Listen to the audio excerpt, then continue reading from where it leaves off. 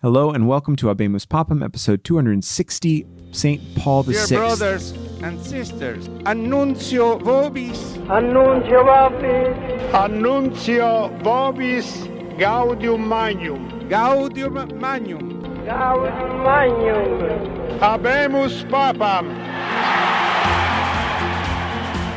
So we are getting closer and closer to today, to the modern time, and yet still each pope is absolutely fascinating, and St. Paul VI is no exception. And we've heard his name a bunch the last couple episodes. He was born Giovanni Battista Montini outside of Brescia in northern Italy on September 26, 1897. Most of his childhood in his early priesthood, he went by Battista. His father, Giorgio, was the founder of a small Catholic newspaper in Brescia, and he was very politically active with Catholic action. And eventually he went on to serve in the Italian parliament while Battista was still fairly young. His political connections were tied with the Catholic liberals who wanted a fully Catholic political party, yet were not as hardline as the popes at the time, rejecting the Italian state wholeheartedly. He was friends with a wide swath of like-minded political figures, and in this political milieu, that's what the young Battista grew up in. Now, Battista wanted to become a priest, but he was quite sickly from a young age, and because of his poor health, he was not able to attend seminary. Now, despite that, he was counseled by a range of priests who would guide him the rest of his life and oversee his studies from home. His poor health prevented him from spending any time fighting during World War I and necessitated home studies for his entire priestly formation. Young Battista never lived at or attended seminary. Everything he did was organized by his priest mentors and done in his family house. Nevertheless, he was ordained a priest on May 29, 1920 in Brescia. Now, very early on, young Father Battista Montini was sent to Rome for further studies, in part due to the influence of his father, who now served in the Italian parliament, and his political allies. He studied both philosophy and literature, attending both a church and a secular university, and became pretty active in FUCI, the Federation of Italian Catholic University Students. His studies pretty quickly changed, and he was invited to attend the Accademia, the school for those who would be future papal diplomats. And he would serve in the Secretary of State or the Diplomatic Corps in one form or another for decades. While studying in the Accademia, Father Battista was very active in FUCI, bringing together a wide range of Catholic university students who would become the future leaders of Italy. In particular, one of his students was Aldo Moro, the future Prime Minister of Italy. But many of his students would serve as leaders in one way or another. Over the next decade, Father Battista and soon Monsignor Battista Montini would rise through the ranks in both the Secretary of State and to become the national chaplain of FUCI, serving in both capacities for a number of years. And both these roles presented major challenges because of the rise of Mussolini and the fascist movement in Rome. Monsignor Battista's connections with the political opposition to Mussolini already made him suspicious in their eyes. And the publishing house he set up with the FUCI members and some of his published works set the fascists off. In part because of Monsignor Battista's group, Mussolini ordered that all Catholic youth groups be dissolved in 1931. And Pope Pius XI reacted in part by writing his encyclical Non abbiamo bisogno against the Italian fascists. But opposition to Monsignor Battista came not only from the fascists, but from inside the church too. Many clerics were growing suspicious of him, whether or not he was acting based on the faith or on politics, or if he was too tied into the political scene, and denounced him to the Pope. And eventually he was forced to resign from his position in FUCI and focus entirely his work on the Secretariat of State. But in the Secretary of State, things were looking up for him. The new Secretary of State was Cardinal Eugenio Pacelli, and if you remember from 2 episodes ago, he was eventually elected Pope Pius XII. Pacelli worked very closely with Monsignor Battista Montini, and in 1937 got him promoted to Sostituto for the Secretary of State. It was a position of immense influence and importance, in many ways the chief of staff for the whole Vatican. And in that role, he worked closely with the Secretary of State, Cardinal Pacelli, so that when Cardinal Pacelli became Pope Pius XII in 1939, he continued to have a very close working relationship with him. Now, at this point, he was clearly a rising star, to the point that the French ambassador at the time said that he was certainly going to be Pope at some point. But this notoriety seems to have upset the actual Pope, who began to distance himself from his collaborator. Added to that were the activities of Monsignor Montini, which ran counter to Pope Pius's own plans. Monsignor Montini had become a friend of some of the new theological up-and-comers in the church, in particular Father Henri de Lubac. Pius XII was much more suspicious of these theologians, and as was mentioned 2 episodes ago, his encyclical Humanae Generis was written particularly to address this kind of new strain in theological thought. Monsignor Montini was not a fan of this encyclical and told his friends that the encyclical was much more mild than the Pope intended. Monsignor Montini also supported and gained an audience with the Pope of Protestants who were opposed to the definition of the Assumption that Pope Pius XII made in 1950. While he believed in the Assumption, Monsignor Montini was wary of what he believed to be excessive Marian piety. And finally, there was moments where Monsignor Montini seemed to run the Vatican on his own and didn't tell the Pope about certain developments. And when the Pope would find out, that led to even more distance between Pope Pius XII and Monsignor Montini.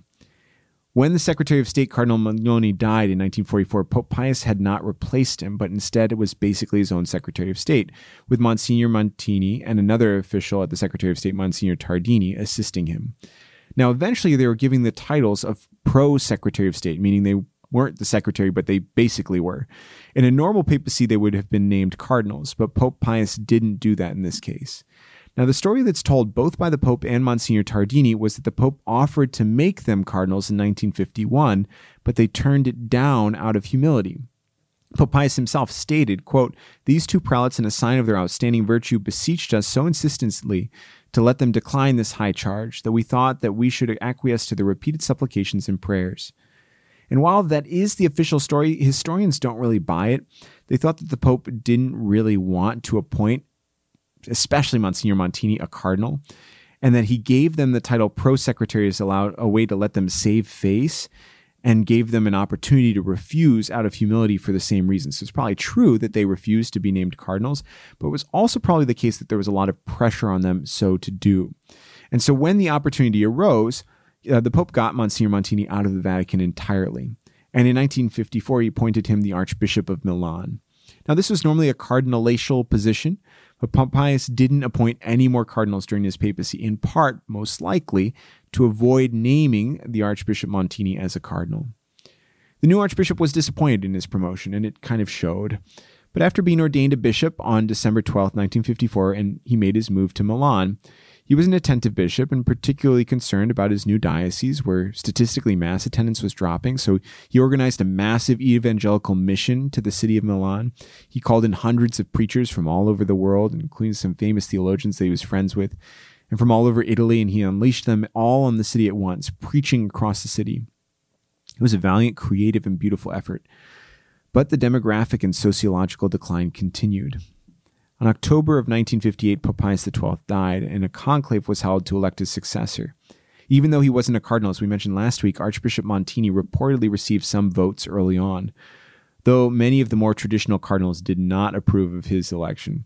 The more traditional Cardinal Siri, the Archbishop of Genoa, was asked by a reporter if Archbishop Montini could be elected, and he got quite angry. He interrupted the reporter and said, quote, "Oh, no, not that." Showing the reporter his episcopal ring, which was missing a stone, he said, "A few minutes ago, someone came to hold a strange conversation with me. I understood that he had come to test the waters in view of a Montini candidacy. I hit the table with my fist so hard that I broke this stone. If Montini were a cardinal, then..." But then he finishes. The Pope to emerge from the conclave, of course, was who we talked about last week, Angelo Roncalli, who was close to Archbishop Montini from his time as nuncio of Paris, and he was crowned Pope John the 23rd on November 4th, and on November 17th announced that he would name 23 cardinals. And the very first person on that list was Archbishop Montini. Included also on the list was the new Secretary of State, Monsignor Tardini, Archbishop Montini's counterpart during the long years of serving Pius XII as pro-secretaries of state. After the consistory, the Pope made more waves. As we heard last week, on January 25th, 1959, without having consulted or tipped anyone else off, he announced his intention to call the Second Vatican Council. And from this point on, the new Cardinal Montini's intentions and energy would be poured into the council. Initially, he wasn't directly placed in charge of any of the preparatory work, but he did ask the Pope to place 3 priests that he trusted on some of the most senior preparatory commissions. So he had his kind of fingers on the scale. Now, as we heard last week, the council opened on October 11th, 1962.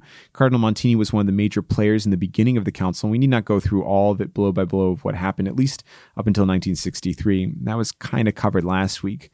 But it's significant that Cardinal Montini stayed in a small house that was specially set aside for him by Pope John throughout the first session. It let him meet with the Pope regularly and discreetly. While he didn't make major interventions on the floor, it was clear that he had the Pope's ear and support. The major move of the first session was the rejection of the list of the membership of the council commissions chosen by the Curia.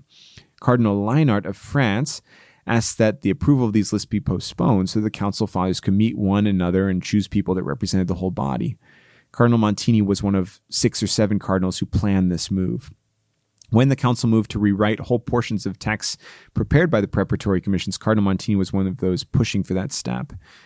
And while he was portrayed as one of the more, quote, liberal or reformist faction of the council, he was certainly not what the media portrayed, someone trying to throw out the tradition of the church and start afresh. In fact, in 1963, he made several statements that the council couldn't just adhere to the modern style of the world, writing that it, quote, ought to consist less in an indulgent attitude towards our century's lifestyle, as if we ought to become tasteless salt deprived of burning its salvific effects. Now, John the 23rd was dying, and it was clear to everyone he wouldn't outlive the council. At the end of May 1963, his health took a turn for the worst, and Cardinal Montini came to Rome. Now, apparently, the Pope himself said on his deathbed that Cardinal Montini should be his successor. He died on June 3rd, 1963, and the cardinals came to Rome to elect a successor. Cardinal Montini was one of the prime candidates for his election, but his major challenger was the more traditional Cardinal Siri of Genoa. But Cardinal Siri himself saw that things were pointing towards Cardinal Montini as the votes went on, and he told everyone to say, we got to vote for him. We got to stay unified. So on June 21st, 1963, Cardinal Montini was elected Pope. He took the name Paul VI, in part after the Apostle Paul, and in part after Paul V, who implemented the Council of Trent. Now, he immediately confirmed that the council would continue. That was the question. Would it outlast the papacy of John the 23rd? And it did. The Pope intervened at different moments in the council, but for the most part, he worked behind the scenes. In 1963, at the end of the council's 3rd session, he had promulgated a couple of the council's documents, including a decree on the liturgy, but there was still lots of work to be done. But the Pope, in the meantime, had another groundbreaking item on his agenda, a pilgrimage to the Holy Land.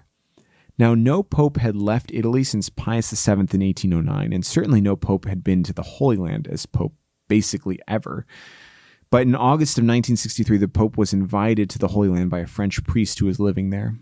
The trip was planned in secrecy, and the goal was to avoid making a political statement about the state of Israel and Palestine while he was there, but rather to make this just a spiritual pilgrimage. Now, when the word got out, the ecumenical patriarch of the Greek Orthodox Church, Athenagoras, heard about it and decided he wanted to come as well. The ecumenical patriarch and the Pope hadn't met in person for over 1,000 years, and this was the first step in reestablishing relationships between the separated brethren. In January of 1964, the pilgrimage began with visits to Jerusalem, Bethlehem, and Galilee, and the Pope met the patriarch in Jerusalem and greeted him as a brother. They agreed to establish a joint commission of Orthodox and Catholic theologians to talk out their differences. And not to jump ahead too much, but Pope Paul continued to reach out to ecumenical leaders, and especially to the Orthodox throughout his papacy. In fact, he gave the head of St. Andrew, one of the most precious relics of the Vatican and a closely associated relic with the Orthodox, as a gift to the Orthodox.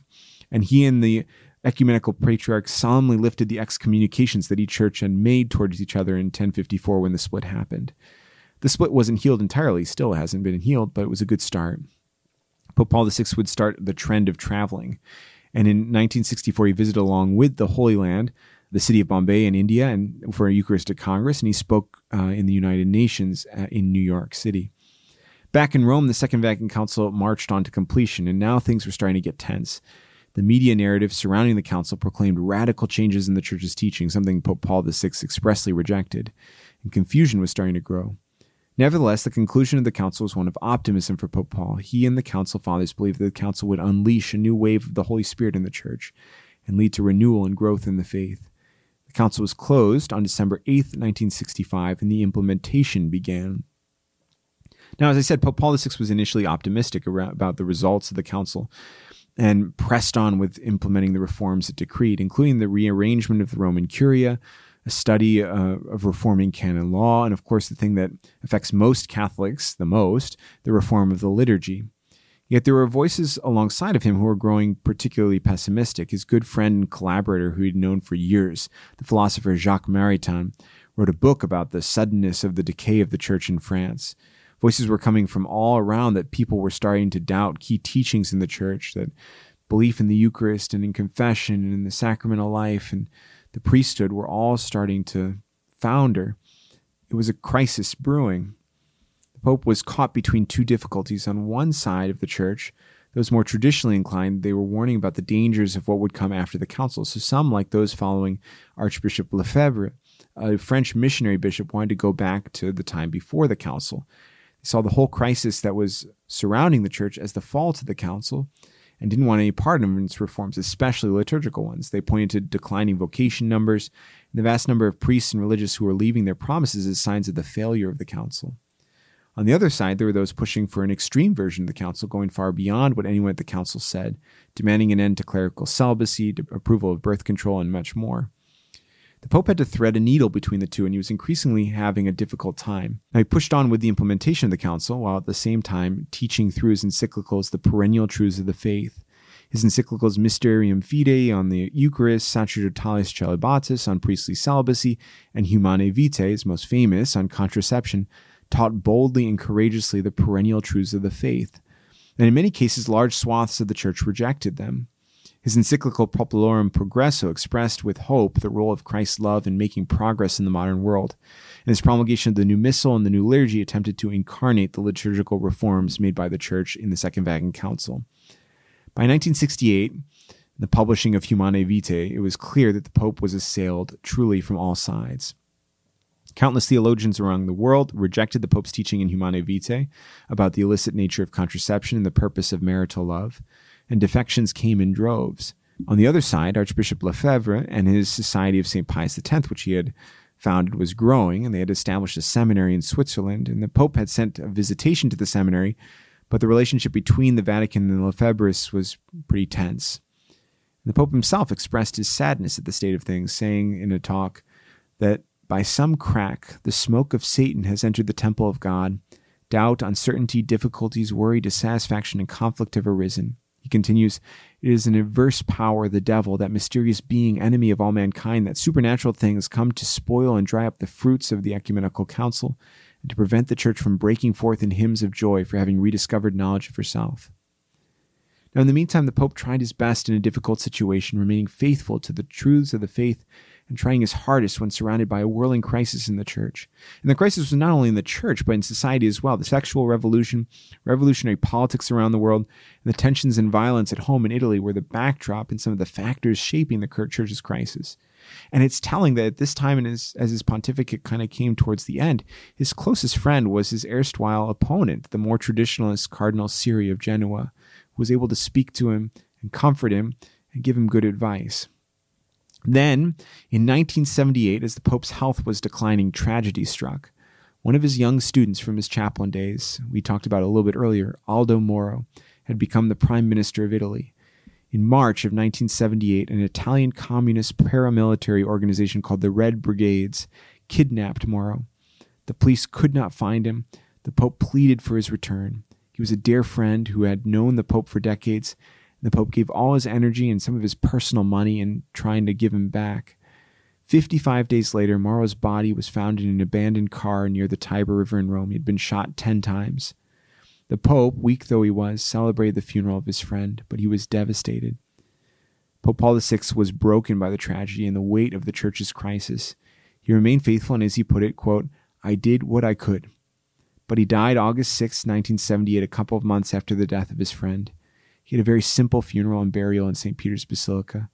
His cause for canonization was opened, and he was beatified on October 19, 2014, and canonized on October 14, 2018 by Pope Francis. St. Paul VI was succeeded by Blessed John Paul I in his brief papacy we will talk about next time. Thank you for listening to Habemus Papam. You can find the rest of the Catholic Link podcast at catholiclink.org or on Apple Podcasts or Spotify. Thank you, and God bless you.